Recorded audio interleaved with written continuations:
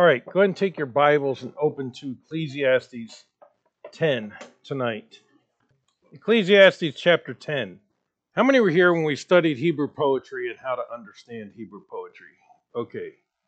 Yes-ish, no-ish. Okay, most of you. Okay, so we're going to look at, in chapter 10, Solomon uses several proverbs regarding wisdom and folly. Now remember, in Hebrew poetry, their poetical style is not like ours, dealing with rhyme and meter. It deals more with parallelism. And so you have parallel thoughts in these poems or proverbs that he gives. So I've gone through and I've categorized these proverbs, and these verses 1 through 15 are all proverbs dealing with wisdom and folly. Now, I don't know if we're going to get through every one of these tonight, but this is the first category, a lump of these proverbs that he goes through. So let's go ahead and get started, and we'll look at least the first four in verses 1 through 4, which I categorized as a caution to the wise. A caution to the wise. He said, "Dead flies cause the ornament of the apothecary to send forth a stinking savor. So doth a little folly him that is in reputation for wisdom and honor. A wise man's heart is at his right hand, but a fool's heart at his left. Yea, also, when he that is a fool walketh in the way, his wisdom faileth him, and he saith to everyone that he is a fool. If the spirit of the ruler rise up against thee, leave not thy place, for yielding pacifieth great offenses." So we're going to look again, as I said, verses 1 through 15 as different proverbs dealing with wisdom and folly. And these first four verses are dealing with a caution to the wise. So the first one, in verse 1, "Dead flies cause the ointment of the apothecary to send forth a stinking savor, so doth a little folly him that is in reputation for wisdom and honor." Now, looking at the parallelism, if you write this out, dead flies would be parallel to what in the next phrase? Sir? A little folly. Very good. So those two are parallel elements. So when he says dead flies are causing the ointment to stink, the ointment then it corresponds to what? His reputation. Very good. Okay, so a little folly and him that is in reputation for wisdom and honor causes it to turn bad. Okay, what's the ointment of apothecary? Kind of a perfume, okay? But you get dead flies in it, what's going to happen? It's going to be wretched, right? Okay, so it's supposed to be really nice, but it no longer is because it has dead flies in it. Reminds me of one time we're at Friendly's restaurant. My wife goes, we got this big sundae, and my wife goes to dig in, and there's a fly. You know, she lost her appetite real quick. Okay, in the same way, then, the one that is of reputation, if they do something foolish, it can stink real bad. It can ruin the reputation. You've all heard it takes a lifetime to build a testimony, and a moment of foolishness to ruin it. And this is essentially what Solomon is saying, is be careful. Now, would not Solomon be, what's the word I'm looking for? Be able to say this, being that he was the wisest man, and he tried some very foolish things. And it still, to this day, makes us sometimes scratch our head saying, huh?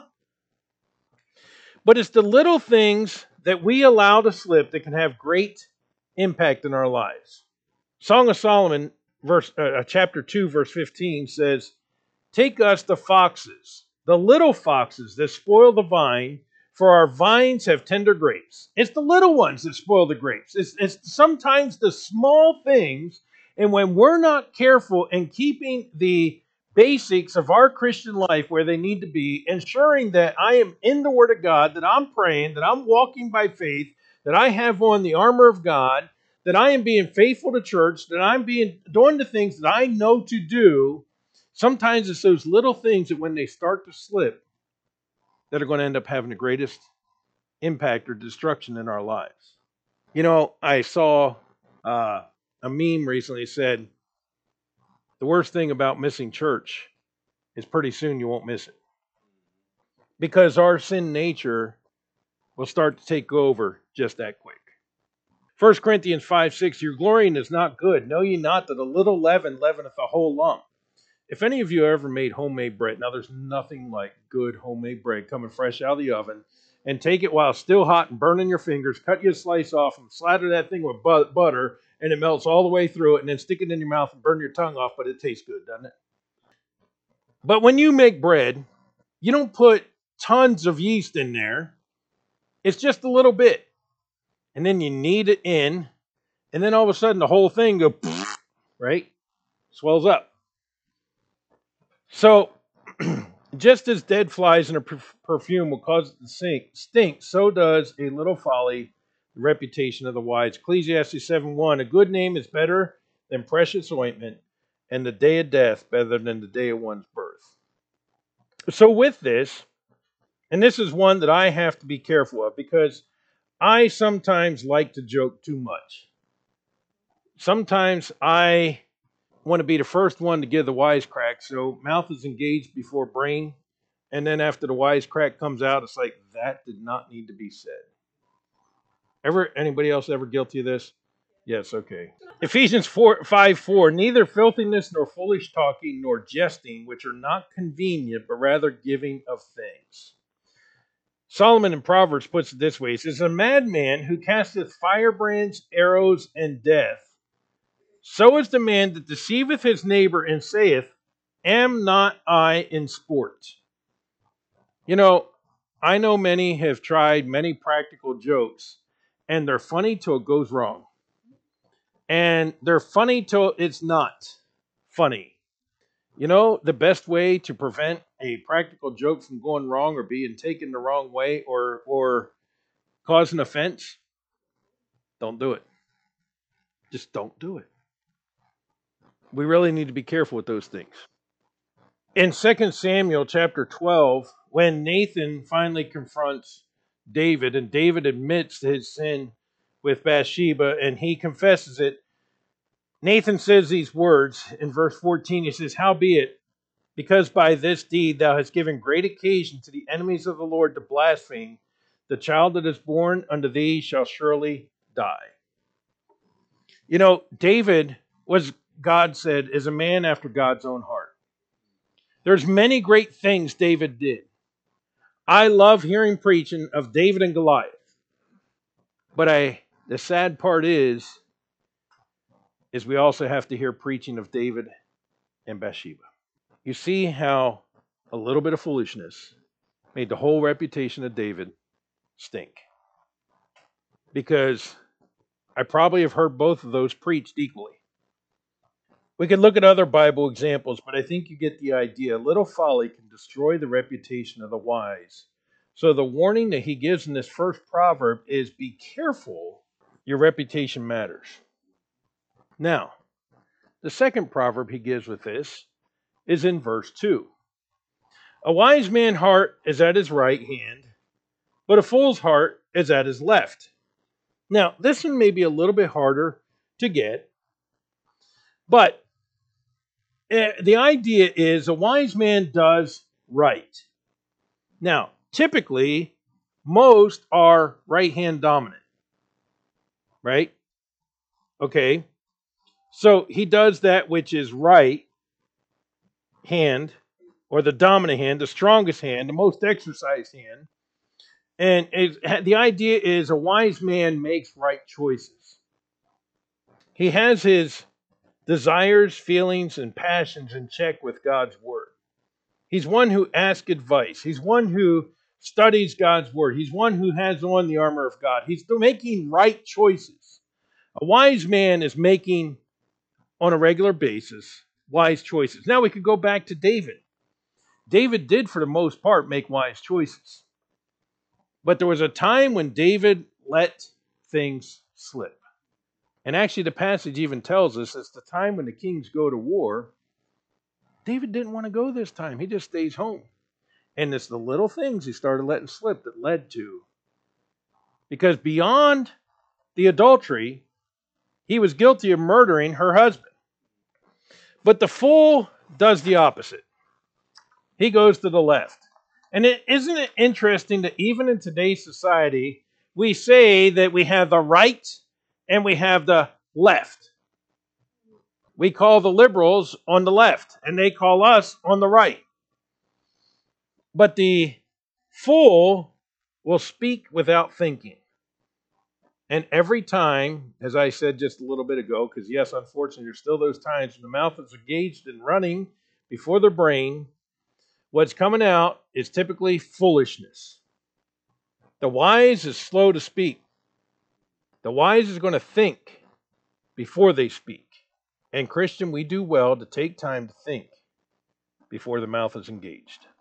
Because, again, Solomon says, the wise man's heart is at the right, but a fool's heart at the left. A fool's heart is going to make the wrong choices. And we see this very evident in the political realm, how that those that are truly following God, those that are, and I hate to use the term conservative because it doesn't mean what it once meant, but those that are, we'll just say, following God's principles are typically making very right choices, making choices that make sense. But the left that's following their heart, following the humanism, following the wicked thinking, thinking that somehow abortion is healthcare. Somehow thinking that we need to get rid of the older people so we can have more resources for the young people. I mean, the crazy things that they come up with sometimes. And I was in a meeting just last Thursday. And long story short, basically the bottom line of the answer came down to, well, let's throw more money at it and see if it fixes it this time. And I said, I got the chairman's attention. I said, this once again seems like a typical government answer. Throw some more money at it and see if it gets fixed. And they all just looked at me like I was crazy. But it was exactly what they were saying. So then he gives a third proverb that again is a warning to the wise. He says, yea, also, when he that is a fool walketh by the way, his wisdom faileth him, and he saith to everyone that he is a fool. Now, I find that quite humorous. Because the foolish truly does not walk up to you and say, hi, I'm a fool. But most of them, as soon as they open their mouth, you can pick them out. What was it? I think it was Abraham Lincoln said, it's better to remain silent and be thought a fool than to open your mouth and remove all doubt. Well, we all know the fools that open their mouth and all doubt's gone. Yes, they're dumb. They're a fool. Okay? So conversely then, if the fool declares his folly, then should not the wise, again, be slow to speak and be thinking before he speaks? As he says, as he walketh by the way. In other words, during everyday activities, his wisdom faileth him, or he lacks wisdom. He leaves it behind. He leaves his wisdom at home, if you will, because he doesn't have any to take with him. You've all heard the expression, wow, they're so dumb they can't find their way out of a wet paper bag. That's these type people. He proclaims his foolishness. Proverbs 13:16. Every prudent man dealeth with knowledge, but a fool layeth open his folly. Proverbs 12:23. A prudent man concealeth knowledge, but the heart of fools proclaims foolishness. Several ways I believe in which this can be applied. First of all, the ones that are always talking about living it up and partying and everything else. When I lived in the barracks, when I was in A school, we were in San Diego, California, and it was the old hospital was our barracks. And so we had this big open bay barracks. And every weekend, the guys would go down to Tijuana, get plastered, and come back and tell you what a wonderful time they had. And I remember one Saturday or Sunday, and I've told you this before, and yes, it's gross, but you're going to hear it again. The guy in the tap rack had gotten drunk and he vomited in the middle of the night, and the guy in the bottom rack is laying there just dripping on top of him because he's kind of half hanging out the rack because he's drunk too. And then, so it was a Saturday. I know it was a Saturday because there was a couple other sailors who didn't drink. They and I went over to Balboa Park and we enjoyed the day and we had a really good day. We come back that evening and they're like, "Oh, you guys missed such a good time. We were out there, man. It was great. Blah, blah, blah, blah, blah." And I said, "You know what? I saw you this morning laying in his vomit. I don't think that looked like a good time to me." "Oh, shut up, Core," And it's like, basically they're saying, "Hey, look how dumb we are. Look how foolish we are." That's one way in which I find this declaring their foolishness. And here's another way in which I find people declare their foolishness. Typically, a wise person doesn't have to go around telling everybody they're wise. Truthfully, actually, a true wise person doesn't have to go around telling everybody how smart they are, how wise they are. Because wisdom would say you don't go bragging about it. So those that immediately tell you how great they are and how wonderful they are and how wonderful job they do at everything else and all this other stuff, I typically sit there and I just listen and I'm like, uh-huh. So what you're declaring to me is more than likely you're a fool. And I have found it to be true so many times. Recently, the council of government I'm with, we had to let go of the executive director. But I will say this, without going into any details of why or anything else, okay? This individual, when I first got there, the way she talked about herself, you think she's the greatest thing since sliced bread. She could do anything. And immediately red flags started going up in my mind. There's something wrong. Because if somebody can truly do the job, they don't have to tell me they can do the job. They just do the job. You follow what I'm saying? And so you and I, Christian, need to have the discernment to understand when the fool is standing there saying, "Hi, I'm a fool." Because that's not the exact words they use. But you and I need to pick it out when they're sitting there bragging on themselves or when they're the first ones to talk about it. Here's another one that says, "I'm a fool." The ones that always got to play top this. Okay? It doesn't matter if you went to the moon and back and you were telling your trip to the moon and back, they did it better than you did. You know what I'm talking about? Okay. You know what they're saying? "I'm a fool." So there's three ways in which they openly declare their folly. It's interesting what Solomon says, that they declare that they're a fool. They walk around leaving their wisdom behind. "Hi, I'm full." And that's exactly, if you pay attention, it's exactly what they're saying. Now, don't say next time somebody is sitting there talking about themselves or they're playing top this, "Hey, guess what? You're full." Okay? So let me ask a question. If the fool is so quick and readily to declare his foolishness, walking around literally telling everybody, "I'm a fool," why are we Christians so timid about talking about Jesus Christ? Because isn't that not true wisdom? To talk about him? So if we're wise, why not the things that should be on our lips talking about Jesus Christ? All right. I figured we wouldn't get through all 15 of them. So let's go to number 4. And this is the last one. It's a caution to the wise. And it's to humble yourself to rulers. Verse 4. "If the spirit of ruler rise up against thee, leave not thy place, for yielding pacifieth great offenses."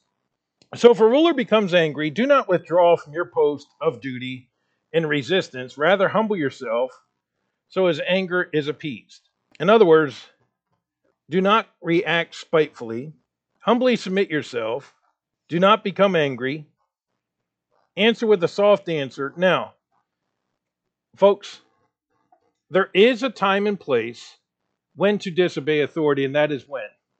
When what they say contradicts God's word. But until then, you know what we're to do? Well, we obey God by obeying the authority that he put over us.